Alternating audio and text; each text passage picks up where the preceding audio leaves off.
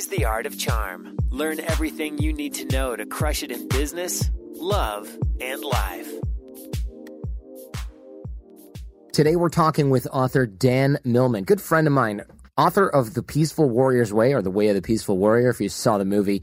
Today we're talking about his new book, The Four Purposes of Life. Learning life's lessons, career and calling being two different things and not necessarily something you should merge into one, and more, actually. We're going to talk in depth with Dan about learning life's lessons, the earth, your life as the classroom, and more here on this episode of AOC. And with that, welcome to The Art of Charm. I'm your host, Jordan Harbinger. I'm here with producer Jason. The Art of Charm brings together the best thought leaders, teachers, and exceptional individuals to teach you how to be a top performer in life, love, and at work. We may not have all the answers, but we definitely have some of the questions. And with that, here's Dan Millman. Tell us what you do in one sentence. I write books and I speak where I'm invited around the world. So that's what I do. Well, your modesty is not out of character. However, I will ask you for a little bit of detail on that because you've been doing this for a while, right? This isn't like, I should write a book someday. You've been doing this for quite some time. Actually, how long have you been writing and teaching?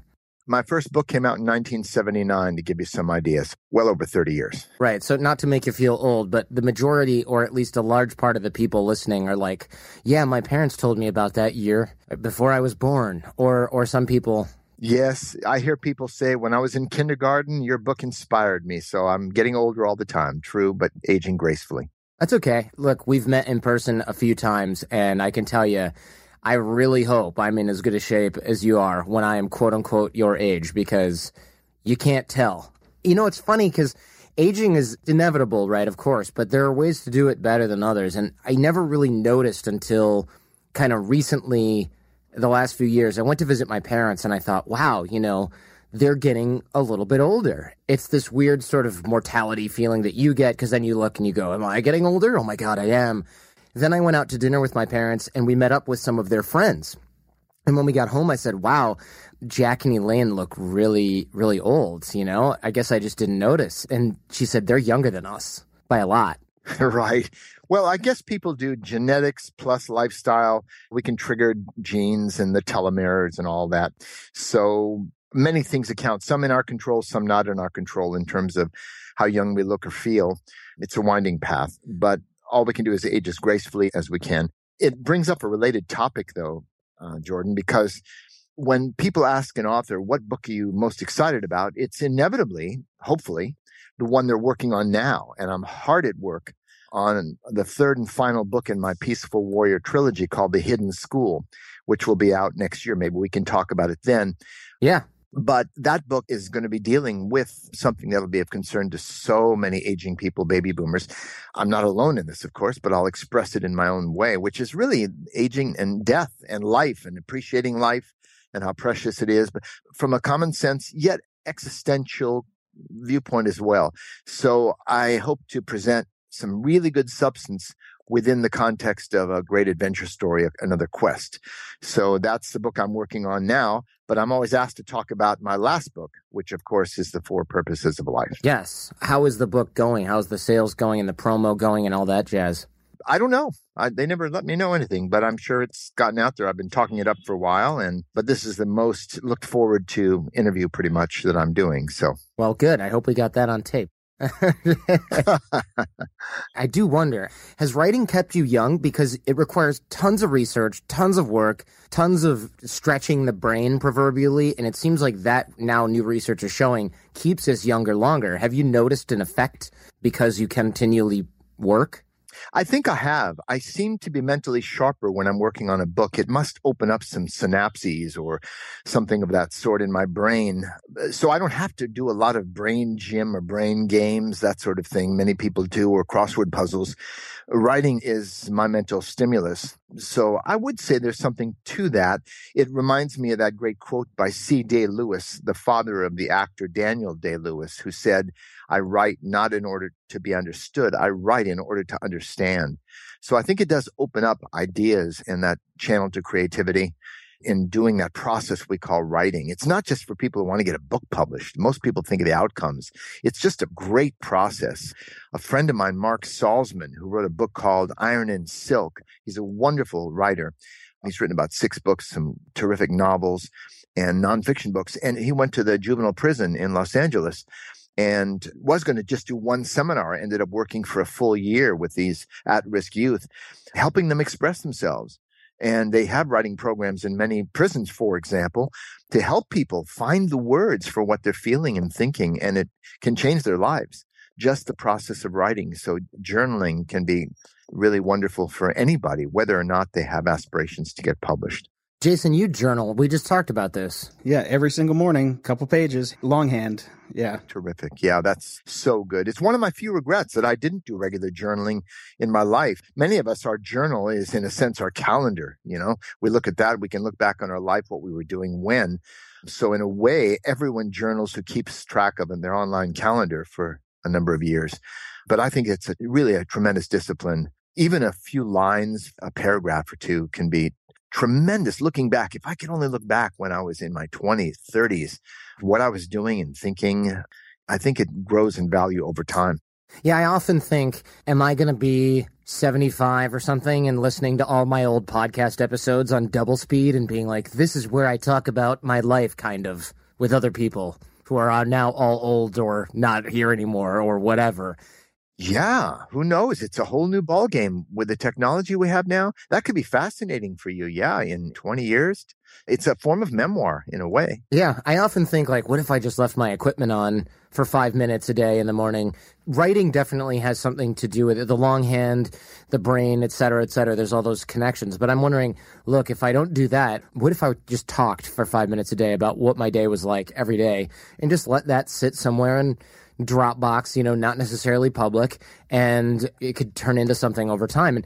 And I think there's a lot to be said for that practice of having memories to look back on, not only to look back and say, I did this, or look at how interesting this was back then, or look at what I've accomplished, but to see kind of the bigger picture in our lives has value in and of itself, because I think there's this whole mindfulness thing of be in the moment, be in the now, and I think that's a great thing. But I think sometimes when your now is really tough and you're stressed out and life has really kind of dragged you down, it can help to look back and go, oh, I've been here before and I've made it through just fine. I would so agree with that. Even though memories may be slightly distorted, it may not reflect exactly what happened. It's from our perspective. We remember through a filter, just as we perceive life through a filter, day to day, moment to moment. But still, we have that ability to remember, whereas we're not sure that many species remember in the same way. And we also have this ability to project our imagination into the future. So it's not as if there's something bad about looking back, thinking about what we call the past, or looking ahead to what we call the future. We have these capacities, and there have been people who lost that capacity through a brain injury, and they do live moment to moment because they have no choice. And it's a strange life in a way. So all this information, these ideas of living in the present are really saying it may be more effective and functional to handle what's in front of us and not worry as much about the past or the future. But still, that isn't to say it isn't valuable to look back. When people talk about writing books, it doesn't mean you have to sit down in longhand or sit down in front of a keyboard. I think it's perfectly viable to just talk into a recorder. And some people, that's how they flow. And they can always, if they want, have it transcribed to text later.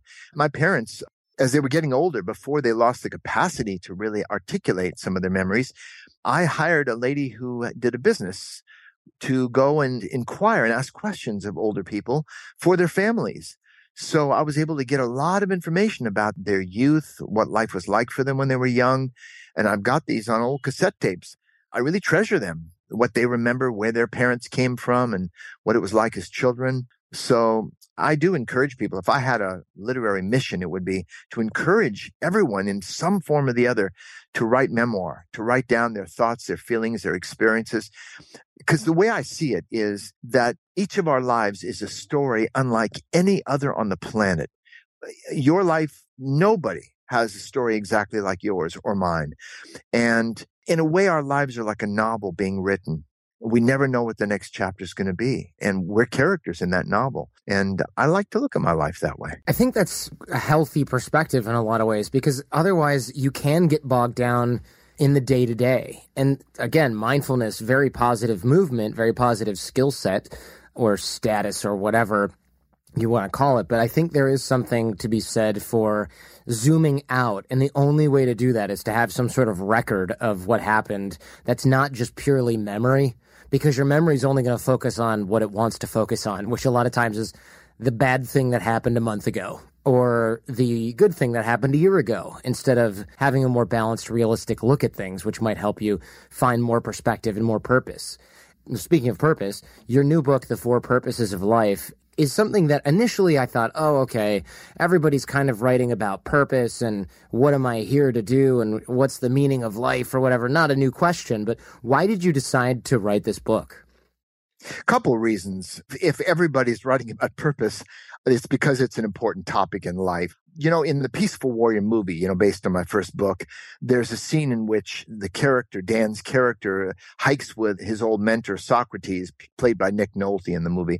And they hike to the top of this mountain. And Dan comes to the realization that it's the journey that makes us happy, not the destination. That's a nice little insight that he had. But we have to also consider that without a destination in mind, there is no journey. We just wander around. So to our point A, where we are now, everyone needs a point B. I believe we're hardwired purpose seekers, goal seekers.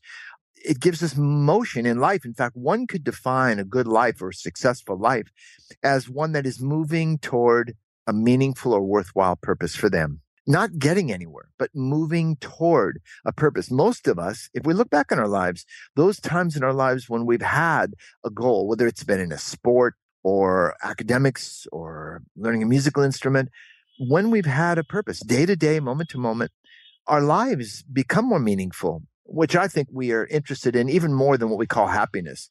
Happiness, is not just walking around with a gleeful smile on our face. It's having a sense of that our lives count for something and to be immersed in the moment. And I think that requires that sense of purpose. So the reason I wrote The 4 Purposes of Life, why not 6? Why not 3? And why not 1? A friend of mine, as I wrote in the introduction, he said, I know the purpose of life. It's learning to love. Whatever the question, love is the answer. Well, in a bigger picture, I couldn't argue with that. That sounds like a good purpose. Somebody else said, well, wait a minute. Isn't the human purpose awakening of some kind? Yeah, that sounds great to me too. And other people come up with other ideas, which is great. But just as we divide the points on a compass into 4 primary directions, or the days of the year into 4 seasons, by looking at our lives through the lens of the 4 purposes I describe in the book, it really gives us a handle, a structure on our lives that I think is relevant and makes sense in terms of what we're doing here and what we're here to do. I think the book is well done, of course. I mean, it's not your first rodeo, so you don't need my accolades to feel good about it. But I'll tell you, I did enjoy it.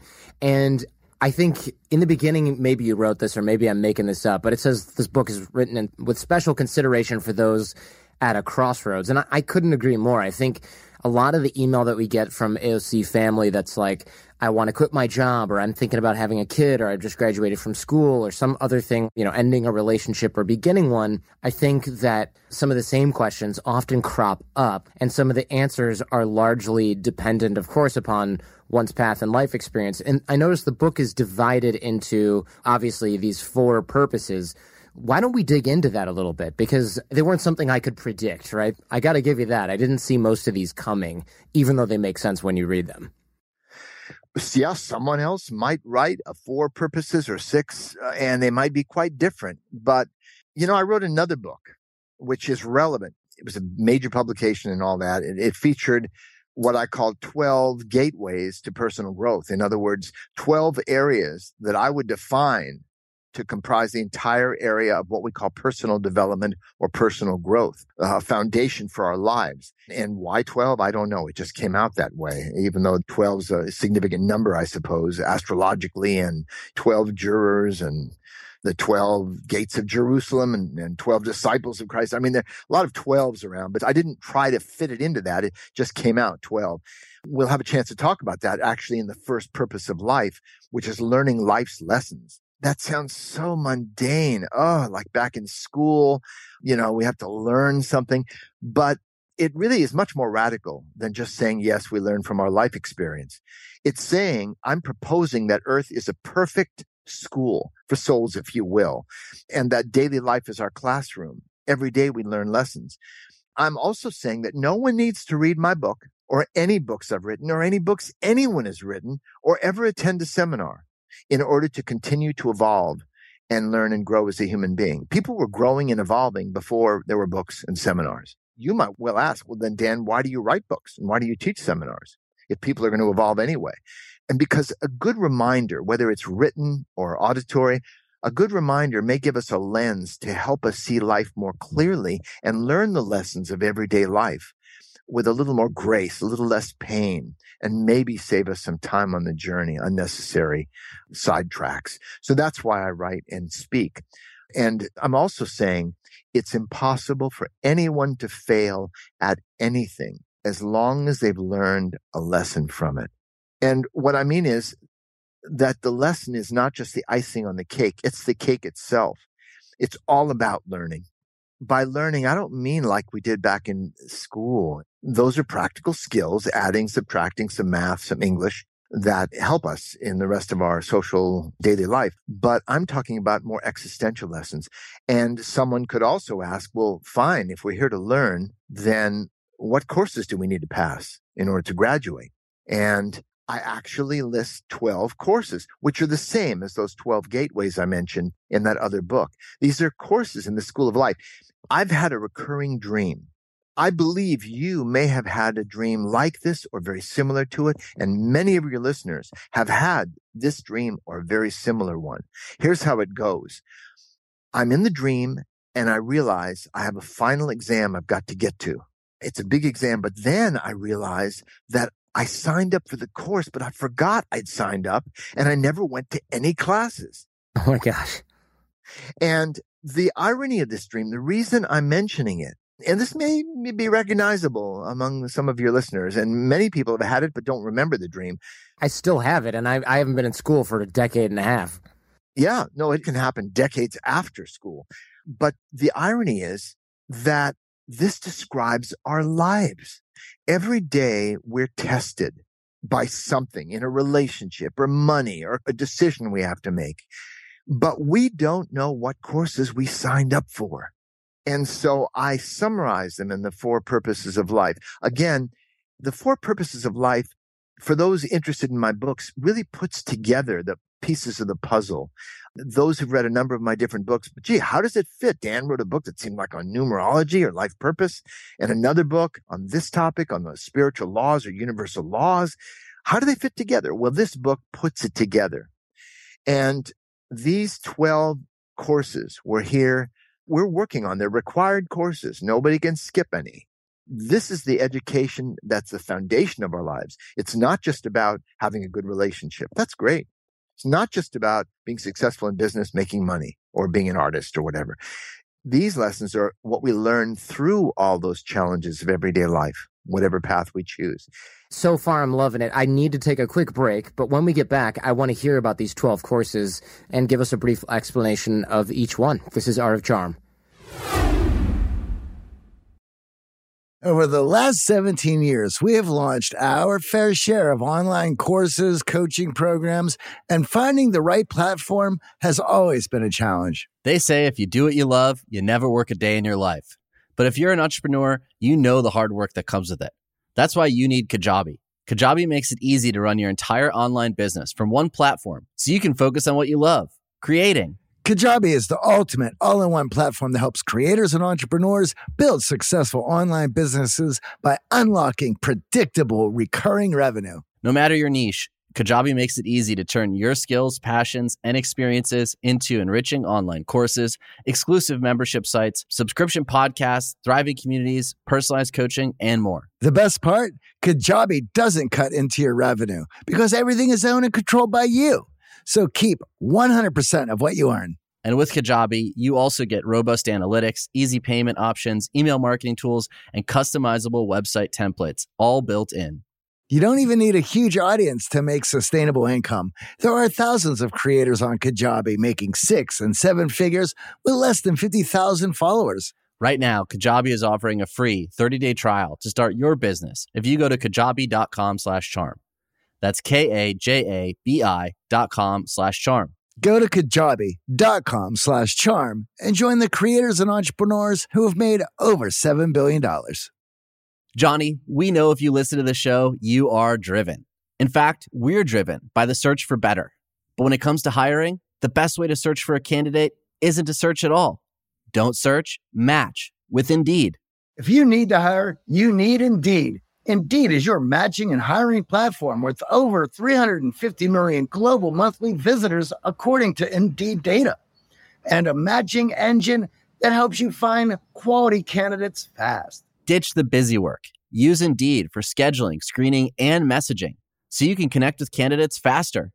And Indeed doesn't just help you hire faster.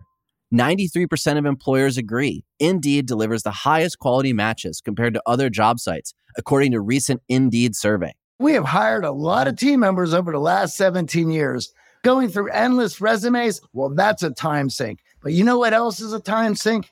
Interviewing endless people, because they're all going to give you the best face forward. That's why we love Indeed, leveraging over 140 million qualifications and preferences every single day.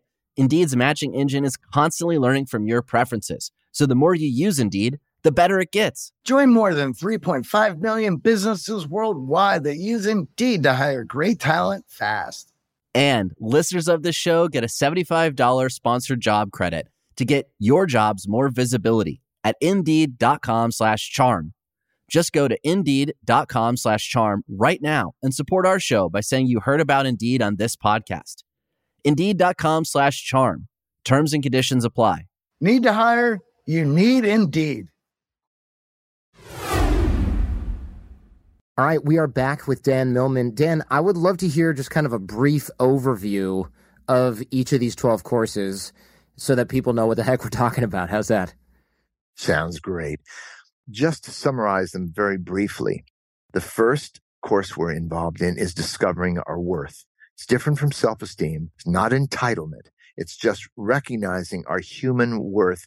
So we begin to avoid self-sabotage, which plagues some of us at different times in our lives, because we start to open up to life and life's blessings. Ramakrishna said, an ocean of abundance can rain down from the heavens, but if you're only holding up a thimble or a shot glass, that's all you're going to get. So it's a reminder to start opening our arms and saying, yes, thank you. So that's the first. The second course is reclaiming our will. And what that involves is turning what we know into what we actually do. You know, many of us spend half our day analyzing our craziness and the other half dramatizing it. Yes. So this helps us actually, when we know something, such as it's good to do regular moderate exercise almost every day, or it's good to get enough rest, or it's good to eat a balanced diet. It helps us and shows us how to turn what we know into what we actually do. Isn't that one of the greatest challenges, it would seem to me, of life? Of course. Yeah. I mean, there's plenty of people listening right now going, man, this stuff is life-changing. I don't really have time to apply it, but this weekend, it's going to happen. Right. Exactly. So there are keys to that. The third purpose is energizing our body, because energy enhances every human capacity. It's not about looking like an athlete or being fit necessarily, but it's having a flow of energy in our life and using that energy and channeling it well. The fourth of these courses we're all learning is managing our money. You know, even in a so-called spiritual or big picture book, you can't ignore the issue of money and commerce and producing an income and so on. But we can touch upon that when we get to the second purpose in the book. All right. So still within the first purpose, learning life's lessons. The fifth area is taming our mind. And I have a slightly different take on that than just telling people to go meditate. The sixth purpose is trusting our intuition, which we also need to value logic, of course, and reason. But trusting our intuition helps rebalance us, because most of us are leaning to the left. We're so much into our left brain. We need to also use our entire brain. So trusting our intuition is a call to paying more attention to those feelings, not as emotions, but intuitions in a sense. Wisdom that may not have a clear reason for it, but many of us have made a decision because it seemed logical and reasonable, but we wake up in the night with a funny feeling about it. So that's what I'm talking about. We're finding more and more, the more we read and talk about brain science here on the show, we're finding out more and more that intuition is essentially almost like logical thought, only it's done thousands of times over in a different part of the brain. So where you might say, well, I need to shut the door to make sure that the air conditioning doesn't get out of the house, that's a very conscious, logical thought, whereas intuition is kind of like maybe 100 or even thousands of those little bits of pieces of knowledge and logical thought and experience and things like that being calculated in a totally different part of the brain, almost subconsciously. And that's why it tends to be very, very accurate a lot of the time. Because it's not just coming from the ether. It's not coming out of the sky. It's coming out of your brain. It's just that it's being done more efficiently than we're used to with logical thought and much more, quote unquote, effortlessly. Yeah, I'd agree with that. There's nothing mystical about intuition, and there's nothing uncanny or infallible either. Someone can make an intuitive choice, and it may not necessarily lead to an easy path, but that doesn't mean it was wrong. It may be that somehow on some level we know we need these challenges. So, yeah, intuition is real and solid in its way. And you said almost subconscious. I believe that it is what we would call subconscious. It's information, things we know we don't know we know. For example, someone can see an auto accident and get more information in that moment than their conscious mind retains. But under hypnosis occasionally or hyperconcentration, they can get a partial license plate where they weren't consciously aware they saw it. So it does come out of that more subconscious space. By definition, our conscious mind isn't yet aware of it. So it actually is a method in the second purpose of life, again, in the four purposes of life. In the second purpose, I take people through something called time travel, where it's drawing forth our intuition and imagination and making more educated decisions. But we can get to that after. So getting to the last very quickly, the last of the 6 courses we're taking in the School of Life. One is accepting our emotions. Emotions are very important, but we need to know what they are and how to handle them much better than most people do. So that's the 7th. And then comes facing our fears. Fear is a wonderful servant, but can be a terrible master. So it's how we face our fears and what that's all about. And the 9th area is illuminating our shadow. And yeah, that's like Jungian shadow work. It's really parts of ourselves we've disowned. But simply put, it's about seeing ourselves realistically and getting past self-image and concerns for that. And it frees up a lot of energy too and psychic space. And the 10th course we're working with is to embrace our sexuality. And this isn't what many people may imagine it to be. It's really about accepting and embracing ourselves, accepting who we are. But we cannot sweep sexuality under the rug. It is one of these 12 arenas everyone's working on. Even if we feel, oh yeah, I have a good sexual life, great, fine. But still, it's something we need to explore for a full grasp of our human development. And then the 11th gateway, second to last one, or the 11th course, is awakening our heart. And I also have quite a different take on that. It has very little to do with sentiment or trying to feel love all the time or compassion all the time. And the final of these courses we're working on, all within the first purpose in this little book, but it summarizes these. The 12th brings it all full circle, is serving our world, finding a way to connect with other people through service, even people who are independently wealthy. I know a lady who has millions of dollars, but she works in a small bookstore because she loves books and likes to connect with people and recommend reading. So that's not a bad segue into the second purpose of life as listed in this particular book.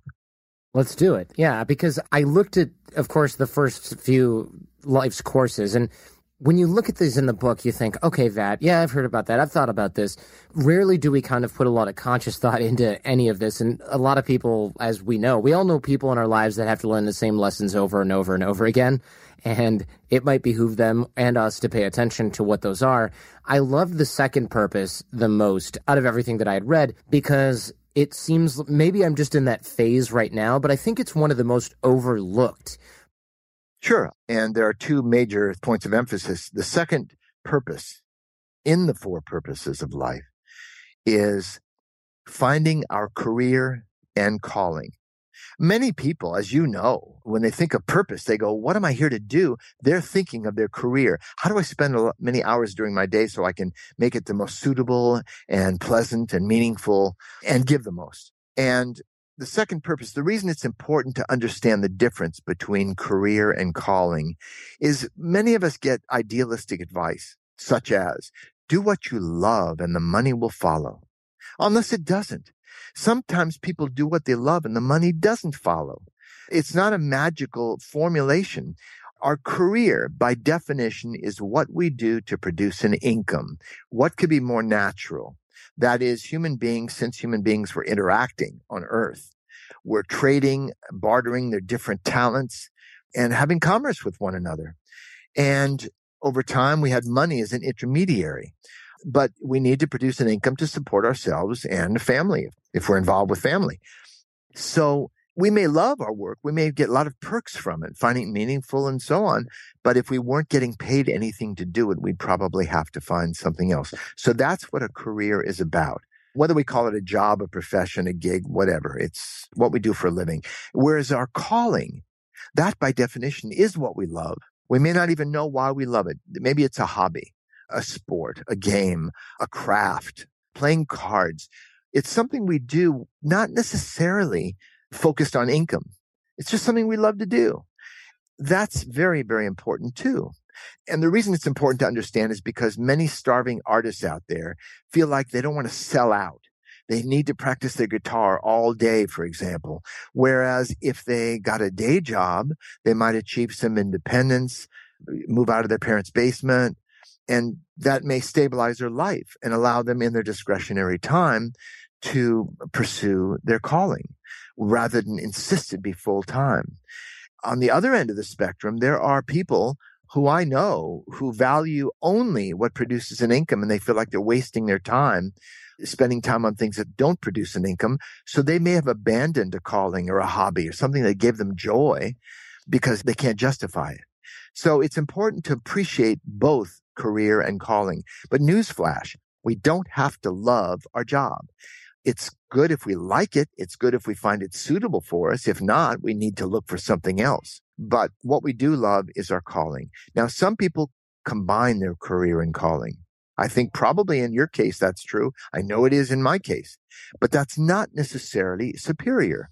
It's fine to have a job, a functional job you do that you're good at, that produces an income, and then a calling, in your discretionary time. So one isn't better than the other. If they happen to combine, that's terrific too. Should we seek to combine those two? Because it seems like that's kind of the trendy thing. Like you work, a regular job, but only until you have to, and then go and jump into your calling.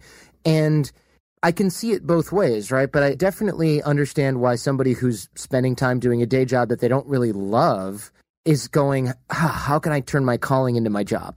I get that. Well, yes, some people get good enough at their calling, whether it's playing a musical instrument or something else, they get good at it enough to produce an income, and then it becomes their work. Now, some people have asked me, how do I know if my career is also my calling? Easy to answer. The litmus test is this. If you won the lottery, would you keep doing it, at least part-time? And if the answer is yes, it's also a calling. If you would stop it immediately, then it's a job. And many people suffer needlessly by thinking, well, I like my job okay. I like some things about it, but there's things I don't like about it. I want to find work that I love. And that may not be realistic. There's nothing wrong with having a job where you like some aspects of it and don't like others.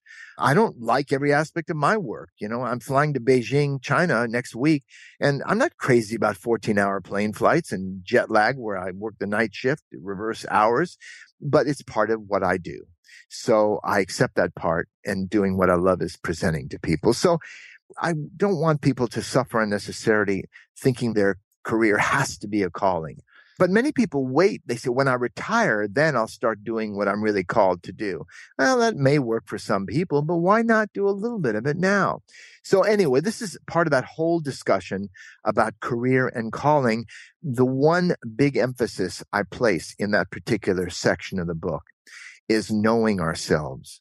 It's true in every spiritual tradition or wisdom tradition, know thyself. Because if we don't really know ourselves realistically, and it takes time to do that, and it doesn't usually happen in our early 20s or teens. Usually we have to test ourselves against the world. But if we don't really know ourselves well, we end up making the right choice for the wrong person, the one we thought we were. A lot of people get married, then they get divorced later because they say, I've changed. They didn't necessarily change that much. Maybe they just didn't know themselves enough. And when they finally came around to, wow, this is my values. These are my talents. These are my interests and priorities. And they realize it doesn't fit anymore. And that can happen in the work realm as well. Joseph Campbell said many people climb to the top of their professional ladder only to discover it's leaning against the wrong wall. Yes. And I can identify with this one really well. I mean, I went to law school, studied hard in undergrad, went to a top law school, got a great top market job on Wall Street, and then went, I only did this because I didn't have anything else to do. And I don't necessarily regret the path because I think going along that path helped out. I would imagine everybody has similar things to say about if I did it all over again. But I will tell you, there was just no good reason for me to have gone down that road, knowing so early. I knew so early that wasn't right for me, and yet I ignored it because of peer pressure / this is the way it's supposed to happen / this is what happens when you grow up, and all these other things I told myself that turned out not to be true. And you could look back and say, in my view, it makes you a really good at what you do now. The analytical capacity, the discernment you developed through that, all the studies you did. So everything serves in its way. And it just led you to where you are. I know someone who was an attorney and ended up being a chiropractor, and brilliant. He's chiropractor for the Golden State Warrior basketball team and the San Francisco Ballet. Wow. And he's really gifted. But he was a lawyer first. So, Francis Bacon said, we rise to great heights by a winding staircase. It's very true. I mean, there's one thing that will kick your butt straight towards your calling, and it's becoming an attorney beforehand.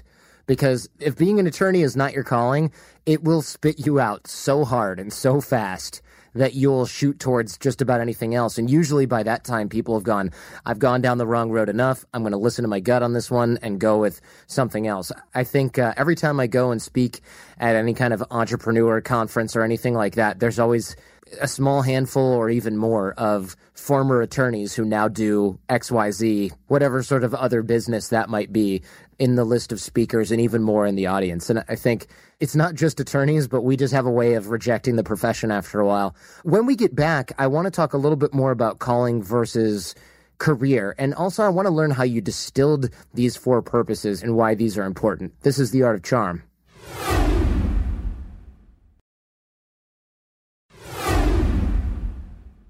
All right, we're back with Dan Millman. Now, I cut you off a little bit there on the career versus calling, and what I was asking was, should we seek to make our calling our career in all cases? And it sounds like that's not necessarily the right thing for everyone. Sometimes it works out, sometimes it doesn't.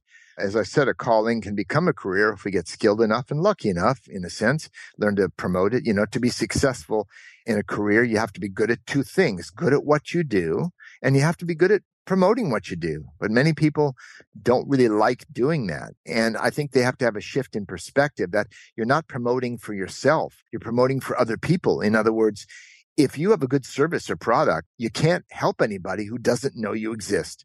So it's our obligation. Just let people know what we do and be proud of it and put it out there, or have someone else who's really good at doing that. And so that's part of it.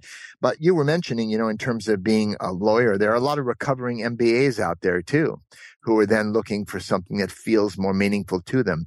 What I don't encourage is people having a never-ending quest, whether it's like some people look for their soulmate. Oh, I'm with this person, but they're maybe not perfect for me. Maybe there's somebody else better out there. And people do that with jobs too. So again, that's why I say you don't have to be completely in love with your job. It's nice if you happen to have that. But as long as you like it and find it suitable and it's functional. I mean, I talked with one guy once. I said, what do you do for a living? He said, oh, I import dog food from Japan.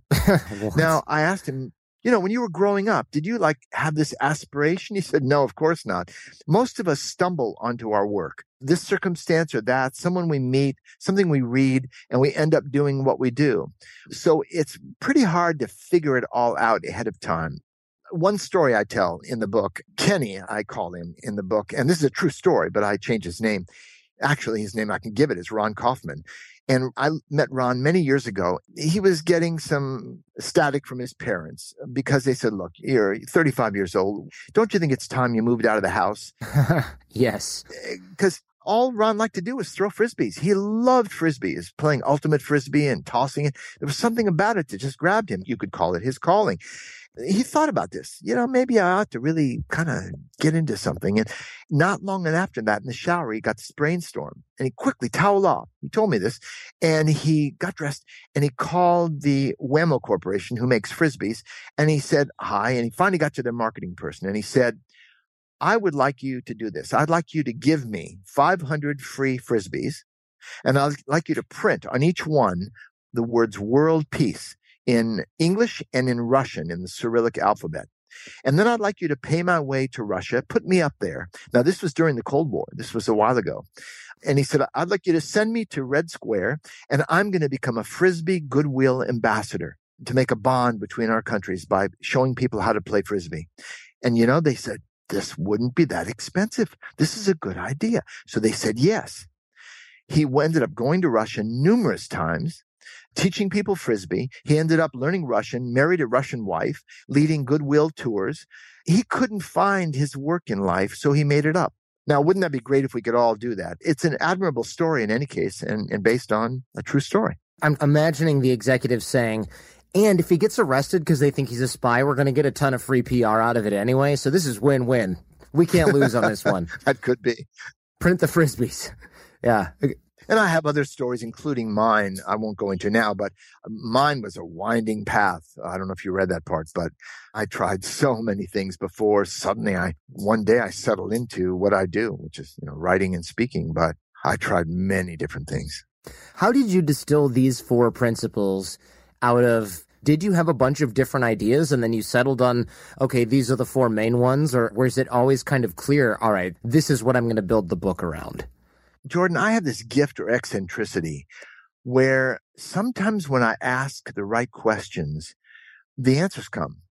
And I don't know how they do or why they do, but people seem to like them. I'm not saying, no matter what in the history of the world, these are the 4 purposes, but they're 4 important ones I know, and they cover the basis. These 12 courses we went over already, which again, a larger book, I'd call them 12 gateways. I simply asked myself the question, what do we mean by personal development or personal growth, spiritual growth? What do we mean by this? And these areas just started popping up. I created a workout that I've been doing for 30 years, just asking from all my experience in dance, martial art, gymnastics, calisthenics, yoga, and all these areas, what would be a workout that could be done in 4 minutes a day? And these exercises, just boom, boom, boom. I wrote them down. That was it. So in the same way, I know I didn't have 100 purposes and start crossing them out.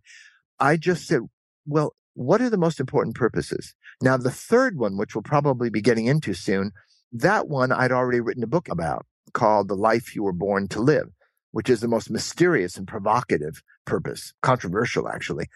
So that was obvious. And learning life's lessons had to be one. And of course, how could I ignore career and calling? And then the 4th one came, which we'll get to probably. And that seemed like the most important purpose of all. That's why I saved it for the end, because it ties them all together. So they just came up. That's what ended up the 4 purposes. But I have to acknowledge other people may have purposes that are important to them in their own life. If people are interested in the purposes 3 and 4 as well, they can grab this on Amazon. They can go to bookstores. If they know where one of those still is, that's open, they can go and check for it there. I saw something interesting in the book that I kind of wanted to reach back around on. And you wrote, we learn to ride the shifting tides of emotion like skillful surfers as we grasp the great truth that we don't need to feel compassionate, peaceful, confident, courageous, happy, or kind. We only need to behave that way. I like that, but it's also very counterintuitive because it goes against a lot of In fact, a lot of what we hear in The Art of Charm and a lot of what we hear everywhere in the sort of self-help or personal growth or even just the regular normal Joe average world, which is social programming that, hey, look, we need to either hide or fix our feelings or quiet the mind or be authentic, et cetera, et cetera. And this kind of says the opposite. It just says, no, you just need to sort of try or pretend to be. You've picked up on the most controversial thing I probably teach, because most of us have been programmed in some sense in the opposite area. We grew up in a psychological culture, so-called spiritual development, self-help, where it's all about fixing our insides. That if we just have the right thoughts, positive thinking, quiet mind, we're mindful and so on. And if we have the right feelings of confidence and courage and compassion and love and happiness and peace, just feel that way, then our lives will be on track. But I had a chance in my own life and evolution to examine that very closely and to look at what we have more or less control over by our will.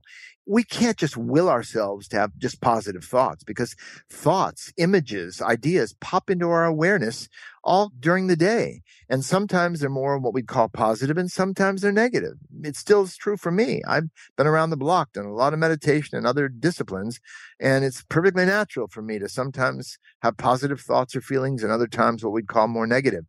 I don't worry about it anymore. I don't try to struggle or fix it. I basically accept whatever thoughts or feelings I'm having as natural to me in that moment. But then I turn my attention to what do I need to do right now? Because our lives are largely shaped by what we do.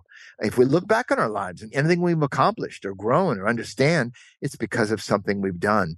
It's so counterintuitive because most of us believe that we have to work on our minds and work on our emotions. But feelings are like the weather, emotional weather patterns that pass through us. They change all the time. If we could, by our will, control whatever we were feeling, my teaching would be very short. I'd just say, feel happy the rest of your life. Thanks for coming. That'll be $5,000. So feelings change, thoughts come and go. We don't have spam filters. So that's why, and I hope your listeners really heard that, what you read, that we don't have to feel this or that. We don't have to feel compassionate because it's going to come and go. How many of us have gotten a gift and we really didn't feel grateful? We can't control that. We don't have to control the mind just to have, and there are many courses on mind control and so on, and techniques to try to influence our thoughts and feelings. But it's a shortcut and it's more direct and realistic. To behave with compassion, to behave with courage, to behave with kindness and love, no matter what we happen to be feeling. Now, when someone says, wait, isn't that hypocrisy? Yeah, what about authenticity in air quotes? Yeah, what about authenticity? Well, let me ask you this. What would you call it if you saw somebody you knew who you knew was very afraid and timid and shy, who behaved with courage anyway? Would you call that unauthentic? No, it'd be bravery or, like you said, courage. That's great. That's a positive trait when people do that. And it's no different from someone who feels angry and behaves with kindness. That's no different from somebody who wants to say something mean and instead says a compassionate word. No different. And that is what takes a warrior spirit, because that's what I teach, peaceful warrior's way, peaceful heart, warrior spirit. It's not easy to do, but to me, that's a real form of daily life liberation, not just waiting for some cosmic spiritual thing to happen, but when we're liberated, we feel whatever we accept our emotions. We don't repress them and deny them, but they're there. They provide information. But at the same time, we start to choose how we're going to behave, what we're going to bring to the game. And that is why I said that controversial statement. I'm not asking you to feel this or that way, but behave that way. And every time we do, it's a moment of transcendence. Dan, this has been excellent. Is there anything that I haven't asked you or anything that we've seemed to have overlooked that you want to be sure that you touch on? No, that's fine. I think you do a great job. I just have a really good interaction with you, and I enjoy it tremendously. Likewise, man. Thank you so much. It's really interesting because everybody knows when I do these, I don't like anything that seems overly woo. I'm just not into it. But you do a good job of explaining when things need to be that way and why and what it means, and also debunking a lot of that, which is why I really enjoy your work. So thanks so much for joining us today. No, I like working with you. There's no doubt about that. My pleasure.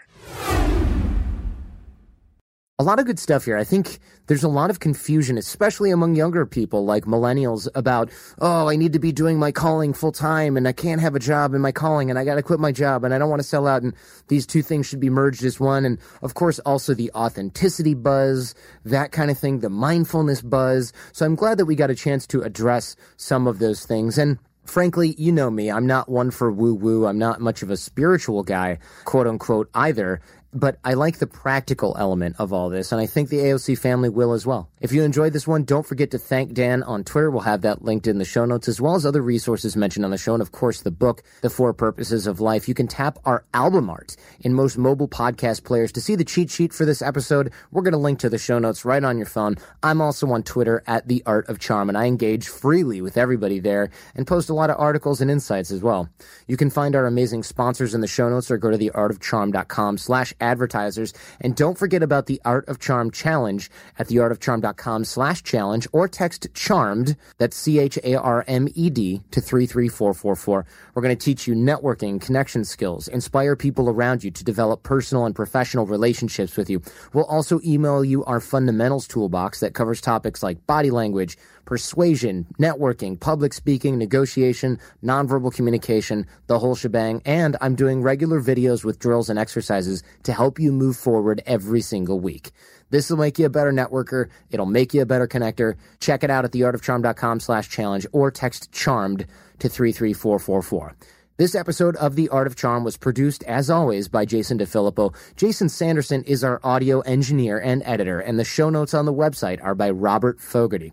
I'm your host, Jordan Harbinger. Go ahead, please tell your friends, because the greatest compliment you can give us is a referral to someone else, either in person or shared on the web. Now stay charming and leave everything and everyone better than you found them.